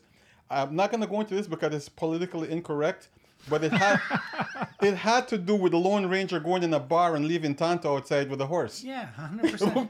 Say Whoa. nothing. Say nothing. Can we say it? No. No. Oh, okay. You see how good my memory is. You're the one that told me that. I still tell that joke till today. This is wicked. That's brilliant. So I've seen you since the border, but I can't remember where. Can't remember. Yeah, it's been a while. Yeah, it doesn't matter. Are you working on any shows? Yeah, Recently? yes, but I can't mention them. Okay. No, I am. I've got a number of things happening. So you want to go to work? If you ever want to work me a little bit, but don't let me do anything crazy. Are you still active as a union member, kind of thing? Well, you know the way the union It is. doesn't matter. We'll And anytime you get a show, you go down there and they reinstate you. yeah. They just want money. Yeah, we'll work it out. Yeah. But you want to go to work? That's fine. Something simple stuff though. Not like No, not like I those. get it. Yeah, I get it. Actually, yeah, I said earlier we should have had you out on Mayor of Kingstown, but it's if you see that photo right there, how many guys? 93? Well, there's 92 on there. Who's that? 92. What's that from? Mayor of Kingstown. It's starring Jeremy Renner. That looks like a prison. Yeah, it was a prison show in Kingston, Ontario. It's 3,000 miles away from Kingston. Yeah. Oh, If you get to Kingston, go- Jamaica, turn a corner and then And turn left. 3,000. Go left for 4,000 And go miles. left. That's Go right. north. That's right. You'll get to Kingston, Ontario. This is okay. That might sound ridiculous, but this actually happened to me in real life. I was once living with some hippies in a commune in Arizona. That's hard to believe. Did the hair give it away? Anyways. You throw that in front of your shoulder so people can see it, brother. Oh, it's There you go. Gorgeous. It's out there. So anyways, I meet this friggin' cowboy in the middle of the desert, and he goes, "You have a different accent. Where are you from?" I go, "Oh, I'm from Toronto." That was pretty good. Yeah. I go, "I'm from Toronto." He goes, "Toronto? Oh, yeah, about 40 miles down the road and turn left." And I said, "Yeah, you're right." Because you're heading north. Well, he was smoking something, that guy. He was smoking something, the music slowed down. Could I tell you guys a real... Oh, you're going to love this. Speaking about cowboys. Because I've played places like Tombstone, and Wow, some yeah, really... cool. Oh, yeah. I got some Tombstone stories, but this one Actually, Deanna, just a quick fact, is a freak fan of the movie Tombstone. You're kidding. Yeah. Oh, she likes So- That's pretty. Yeah, she likes men with the guns. fast draw. Yeah, yeah. Deanna, don't say anything. I'll speak for you. I played for rodeo cowboys in Tombstone, Deanna. You know, if you speak into your microphone, she can hear you. You don't have to yell through the wall. Okay, yeah. I forgot about something called technology. So, yeah, I'm in Calgary doing a gig with Messenjah for the Stampede of all things, right? Yeah. And yeah, you know, I can see that. Yeah. Did you all wear cowboy hats? I didn't. I'm glad. I did the dread thing. Okay. So I'm walking down the stairs in the hotel, right? Didn't feel like taking the elevator. The biggest guy I've ever seen is coming up the stairs. I mean, when I say big, I can't pass him unless he turns sideways. And he's friggin' massive with arms like this. And we're like, no, face to face. And I'm like, uh-oh. And he goes, hey, you were one of them there Rastafarians? And I go, yes, sir. He goes, and you play that there ragu? And I go, yes. Italian spaghetti music. Yeah. And I go, yeah, I do. I said, I'm actually in town to do a show doing the rodeo. He goes, well, put her here. He goes, us cowboys love dancing to that there ragu music. No way. I swear to God. The buddy boy shook my hands and gave me free tickets to the backstage here, and I watched him perform, and I had the best time of my life. Took care of me, bro. Who was that guy? I'd never seen him before in my life. He's a musician? He was a rodeo cowboy. Oh, rodeo. Okay. A rodeo cowboy. Wow, wicked. Wow. A rodeo cowboy. So again, break all the stereotypes that these guys are all rednecks. Blah, blah. Yeah, no, yeah. this nice guy, bro. Buddy boy told me like reggae, like dancing, and he gave me 2 tickets to the rodeo. Wicked. Yeah. That's a good story. Yeah, it's a great story. It's Actually, not quite as good as Carl. No, Carl's better. Why am I even freaking here?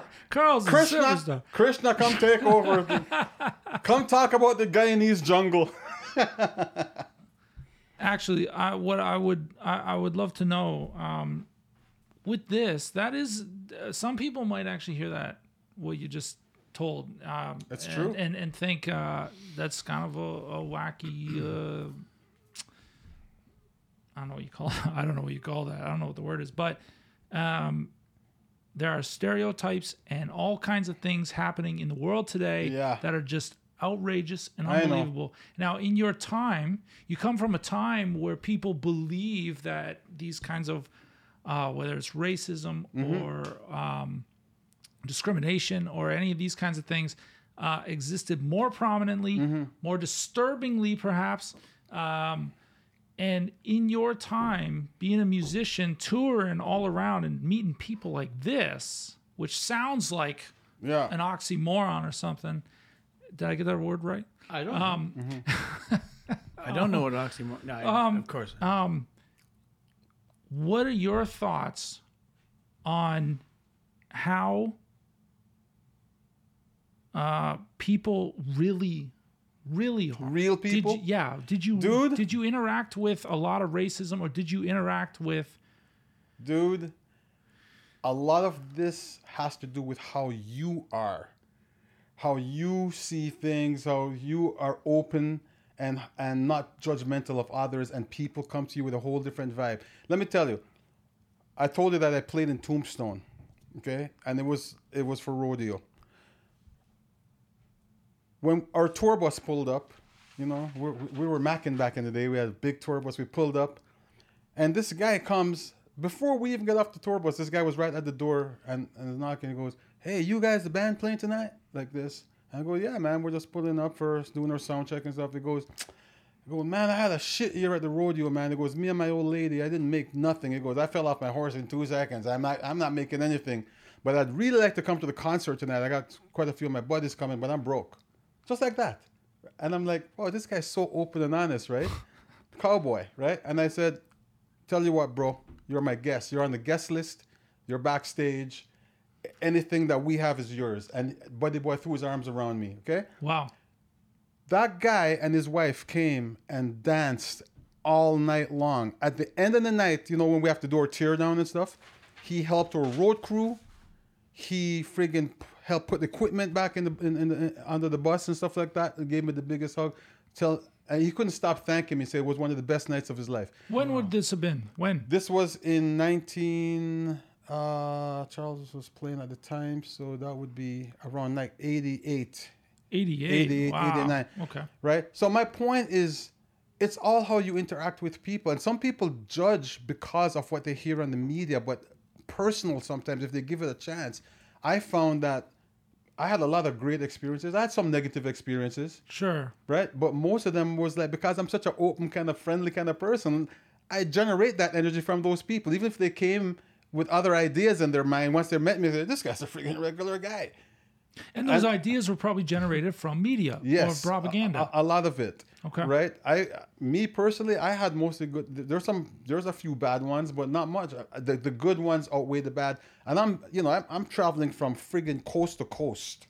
Mm-hmm. You know what I mean? Traveling through in both countries. And seeing everything, man. I mean, like I missed the road, man, just because of that. I remember one time in California, pickup. We're in a stop. We pull over just to rest for a little bit. And a pickup truck pulls over, and a guy with a friggin' 10-gallon hat, tight jeans, and friggin' shirt walks over. And this guy's tough looking. And me and Eric, we still remember, we still talk about this. He was walking right towards us. This guy's like friggin' John Wayne on steroids. And he comes up to me, goes, "You guys Jamaican?" And I go, "Yeah, we are, sir." He goes, "Okay, I got something for you." So we're going, "Oh shit, is it the shoddy or the friggin' 9mm?" He turns around and goes back to his friggin' truck, right? And me and Eric are going, "Shit, we can't even run, bro. It doesn't even make sense. Let's just stay here," right? He comes back and he's got a friggin' bag. He goes, "Well, I know you boys like your herb." And he gives us, I swear to God, he gives us this big bag of weed. And we have it on the tour bus all the way from California till we hit the Canadian border. The craziest part about this story is how much racism went on by both sides. Yes. No. Yes. No, I'm just kidding. But seriously, though. Yeah, seriously. There's an assumption, but it's a kind assumption. Yeah. It's just who you meet and who you are. Like, if you go into it all friggin' tense and like chip on your shoulder, you're going to get that back. You know what I mean? Life is a reflection. Totally, man. Yeah. Good. I like that. Yeah, man. You're a philosopher, ain't you? Well, that too, but Bruce Lee wrote a movie that David Carradine starred in. Is that Circle of Iron? No. Oh, shit, what was it called? But Silent Flute? Silent Flute. Ah. And David had to go through a number. Bruce Lee wanted to star in it, but he had to go through a number of trials to get to the meaning of life. I love that movie. The prize. Mm-hmm. Yeah, and when he got into the cave, or whatever, this may not even be the movie. This is just my memory of the story. He found a book. Right. And when he opened the book, all it was a mirror. Yep. Because life is a reflection. Absolutely. I remember that. That's a beautiful movie. Mike Vandrell was also involved in that project, by the way. Oh, is that right? Oh, okay. Yeah. Do you know Bruce Lee was supposed to star in it, but at the time they couldn't have like an Asian guy be the lead actor. Yeah. That's how that went down. But that movie, my favorite part of that movie was when the blind master and the student was walking through this town, and there was a procession, like a wedding going on, and there's this pompous young man on a horse, and everyone just worshiping his beauty. And then the blind master says to his student, "Bring me close to that guy." So he said, brought him up, held his hand. He went close to the kid that was getting married. All the girls were just like in love with this guy. The blind master punched him in the nose and broke it, made it crooked. So the student freak goes, "Master, why did you do that? You've ruined this young man's life. You crooked his nose. He's so ugly now." He goes, "I've just saved his life. His arrogance would have been the death of him." I have to see this movie again. Yes. Okay, so now I'm going to watch The Silent Flute and Cocktail. Between both of them, they both sort of sound like they have the same premise. Oh, yes, the same storylines. Silent Flute and Cocktail. Same story. What the fuck's going on? That's hilarious. So it's like, what do you call that when a guy gets snipped? Silent Flute. Snipped? That's called castration by Colonel E.D. Chapakakov. Whoa. Oh, sorry. The Silent Flute. Yeah. The Silent Flute. Colonel Chapakakov. That's good. Colonel Chapakakov. Yeah. Wow. Famous Russian general. Have you did you do much touring with some of the southern states? Yeah, everything. I mean, again, did What was it like? Some places was weird. Okay. If I can ask. Okay. Here's the weirdest one. You guys, I shouldn't be telling this, but this is. Fuck that. This is where. This is the one we want to hear. This is the one, right? So we're north of the border. In 2000 and I think 8 or 10, I go to the Turks and Caicos on a shoot where these producers developing a show called Combat Model, where we take 10 supermodels, teach them martial arts for 1 month, and then they fight in teams. They have the white team and the black team. That'd be fantastic. Dude, okay, just wait a second. What are they wearing? Oh my God, these women are like off the hook. I mean, so I'm one of the trainers, okay? And they put us up in this friggin' multi-million-dollar mansion. And this place is unbelievable, like infinity pool overlooking the ocean. The girls are in heaven. Everyone's having a great time. Anyways, we finished the pilot down there, and then they're gonna bring it back to pitch it in LA and stuff like that. On the way back, I've gotten to know the girls really well and stuff. That's very friendly. I keep things very professional. Sure. I get to the air. We weren't supposed to stop in Miami. All I heard was professional, very friendly. Shut up. I got professional from Supermodel Fight. So check this out. We're supposed to fly directly back to Canada, but they change it and they land in Miami. We have to friggin' disembark. Okay? And all their stuff comes off. I'm coming through. The girls are in front. The producer is with me, and the director, the photographer guy, the director of photography is there, the DOP. And they all go through, blah, blah, blah. I showed my ID. In those days, you traveled with just your Canadian citizenship. You didn't need a passport. Right. So I show my friggin' thing to this guy at the border. And he goes, good job. When do you make it? I go, what? I go, that's an official Canadian document, sir. He goes, well, you're not traveling today. I'm deporting you right back to the Turks and Caicos, where you come from. I go, I'm not from the Turks and Caicos. I don't even freaking know anyone there. I'm there working, sir. And he goes, well, you're not traveling to Canada today. So the girls are yelling at him, and this even makes it worse. They're going, he's with us. What the hell's the problem? We all came through. We went down as a company, and we're all coming back together. And he even gets madder. This guy's just like, anyways, the cheeks are red, and he's all happy he's going to mess me up. So I learned something a long time ago because I've had years on the road. I go, I don't want to talk to this peon. Excuse me, may I speak to your supervisor? Sure. He looked surprised that I knew my rights, right? So they're not allowed to refuse that. So he got his supervisor. Supervisor came and looked at my ID, looks at it, goes, so tell me, where's colder, Vancouver or Toronto? I said, well, Toronto's a lot colder than Vancouver, but if you want cold, go to Winnipeg. He goes, let this man through right now. Oh, wow. Yes. Always think. You could either panic, right? He threw Canadian trivia at you. Me, yeah. And I messed him up by saying, if you want cold, go to Winnipeg. And the guy goes, let this guy through right now. Yeah. Good for you. Yes, sir. Oh, my God. Yeah, I could have panicked and started getting scared and arguing with the guy. I go, no, I'm going to talk to your supervisor. Shout out to the dick at the border. Yeah. Yeah, no shit. Notice how I got from the border. Yeah, I was just gonna say. There's some you connection you just made. You worked that show, didn't you? Man. See, if I mention it and people watch it, they sell it, I make more money. Yeah. Maybe. Nah, man, that's awesome, man. You've had quite a life. Well, thank you. I hope there's a little bit more left to go. I mean, are you satisfied? Well, you're a musician yourself, so we're always trying to reach that next level. And for my personal thing is like, it's always been about a good message. You know what I mean? So I still feel that I have something to share with the world and put out something positive. Some kind of messenger. Yeah, exactly. And it's in our name itself, right? So I hope to be able to continue doing that and showing a positive side in a world that is so politically correct right now and so negative, and anything you say scrutinized. I'm done with that bullshit. I'm sorry, man. Like, no, I literally don't be sorry. I literally choose to hang with people that I can talk to. You want to make a joke and crack a joke at me? If I can't take it, I'm a piece of, I'm nothing. Give me the friggin' joke. You know what I'm saying? But nowadays, you say that, you can lose your career. Like, I just don't like what's going on. Put it that way. We should joke because at the end of the day, all of us are different. Absolutely. All of us. Diversity is what makes the world go round, brother. 100%, man. Fuck, yeah. They're locked into ideas that were beamed into their friggin' stupid heads, and they're both sides are.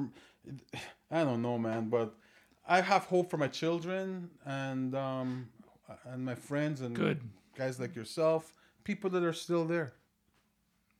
Yeah, and in close quarters, we can say what we want, be what we want, and have the fun that we want. Absolutely.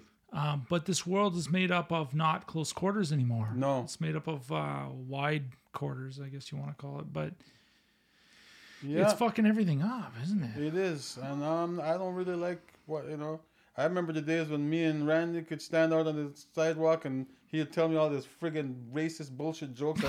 I'd laugh my head off. Yo, and those are his best jokes. I love it. I keep it to this day. I'm telling you, like, he's my mentor. That's great. I love you, Rupert. I love you too, brother. Thank you. And thank you for anytime you've had opportunities to bring me in. And if I had opportunities to come work with you, like when you said when you were in a pinch that time and Rob and I came down. That was brilliant, brother. Thank you, man. No, that was so brilliant. Does it make sense that Thank you. either one of yous have become who you've become because of who you are? Wow. And no skin, no fucking nothing else, right? Yeah. I think the martial arts both gave us that depth and that discipline. For where Randy made it into the stunt industry, do you know how many freaking hundreds or thousands are trying to get there? Yeah. I'm living the dream. It's not an easy road. You have to have something special within you. For me, from the music side, to be the first black R&B band and reggae band to be signed. Just a second. Yeah. You're black? Yeah, well, Black Scott. Yeah. Yeah. I saw the Scottish. Yeah. I didn't realize. No. But you know what I'm saying? Like, yeah, our I think upbringing, the roots, determination, defining from a young age what I wanted to. I didn't want to be just mainstream 9-to-5 kind of person. I already knew that. Right. Yeah. Same. Man, this has hands down been. I've done a lot of. We've been doing this for a year, and I've done some great podcasts and some that. Whatever. You're number 35. This is a home. This is. Yeah, this is a 35. Good. It's a good number, but it's awesome. This is one of the most meaningful and just best in general. Well, thank you, man, and it had to be that way This is because very cool, we man. had a personal connection from our youth. Like when I met you, I was like in my 20s. Yeah, man. Unbelievable. We still got a few minutes to tidy all this up, but before you go, Yes, sir. as you can see, there's a lot of marker, a lot of ink on this table, and we would love for you, obviously, to sign this table. Please sign it wherever you would like. Thank you. If you would like. And the most incredible thing is getting in touch with my brother and him talking to you guys over the phone. That was amazing. That's man. never happened before. It's never happened before here either. All right, let me do my thing, bro. Yeah, do it wherever you want. I want something clean. Feel free to draw a picture. Well, that's not clean. Oh, okay. I see what you do. Here we go. Big love to for those people listening. Of course, it's a big Sharpie scratching across the table. Yeah. Not an unusual sound. Big love to my brothers. Does this say redneck? Oh, it says Randy. That says big love to my brothers. And then Rupert. And Andrew. Fuck, for fuck's sakes. I'm reading that wrong. What were you reading? Just A shut up. N What? D No. R E W. Beautiful. Oh, man. Thank you so much, man. Thanks, Rupert. There you go. Man. I love that. Yes. Again, I'm going to say it one more time. Love that you came here. Thanks, brother. And Bring that mic. yes, and it wouldn't have been possible. My brother Krishna drove me up because many years ago, Thank you. when I was living in Hawaii, and I was dumb enough, like I was down there long, my license expired while I was down there, and then I came back, and they changed the rules where I couldn't just pay the thing and just continue. They told me that I had to start over again like a kid, and I got very upset.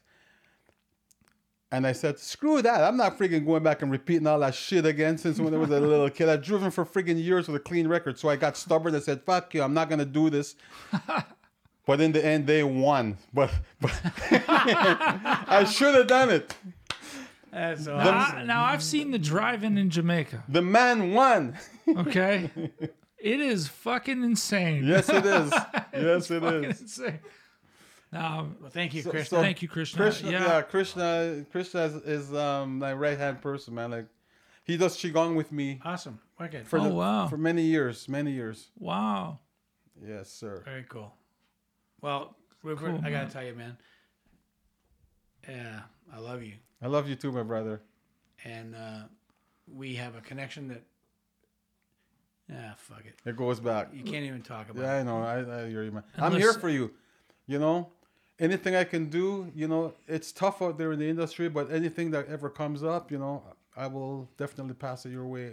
I can't guarantee because it's hard for me right now also. It's all good. The industry's changed. Yeah. But like I said, if the opportunity comes, and I can recommend you to go to Jamaica and stay at my buddy's like little 5-star private resort right on Runaway Bay, right on the beach. Well, listen. Oh, Runaway Bay. Runaway Not- Bay. Not Montego? not No. Montego. Oh, I said Montego, I think, No, earlier. Yeah. Runaway Bay, which is way more exclusive, way more private, way more peaceful. It is. I've been to both. Yes. And Runaway is way better. Yes, that's what I'm Way talking better. about. I'm sending you to Runaway The Bay. grill's pretty great too. Yes, man. yeah, I don't mean to get sappy. I don't mean to get too sappy, but Me neither. Between Carl and your connection, I love you too, man. Love you too. Yeah, man. Love you, man. No, Yeah, man. really, this You're was family. You this guys was are an family. absolute pleasure. Yeah. I was You so know what's excited to have you on. You know what's so funny, because I've known your dad for so long, is that when I met you, it's just like there was no barriers or nothing. It was just like instantly family. I felt that right away. I love that. Thank you. Yeah, yeah. Thank you. Awesome, That man. is amazing. Yeah, man. Okay, no crying on a podcast. All right. I'll put my dark glasses on just in case. Yeah, man. I was crying between cuts. There was. Rupert, Rupert, thank you, man. thank you. Thank you very much, and I wish the best for you guys and continue doing all this great work. I can't believe the incredible setup that you have here, and it shows a person. When I look at the pictures on the wall, that's Randy that I remember. It shows a person that's followed their dream and their passion from their youth. Fuck yeah. And that's what matters. A lot of people don't know the direction or what they want to do. The people that do, this is the end result. And 100%. congratulations and thank you and blessings for you and your family. Yes, 100%. Thanks, man. absolute. I agree with that. Absolute. Cheers. Thank Okay, you. guys. Cheers, guys. That was going again. Yes, my brother. Podcast. Yeah. Cut it, D.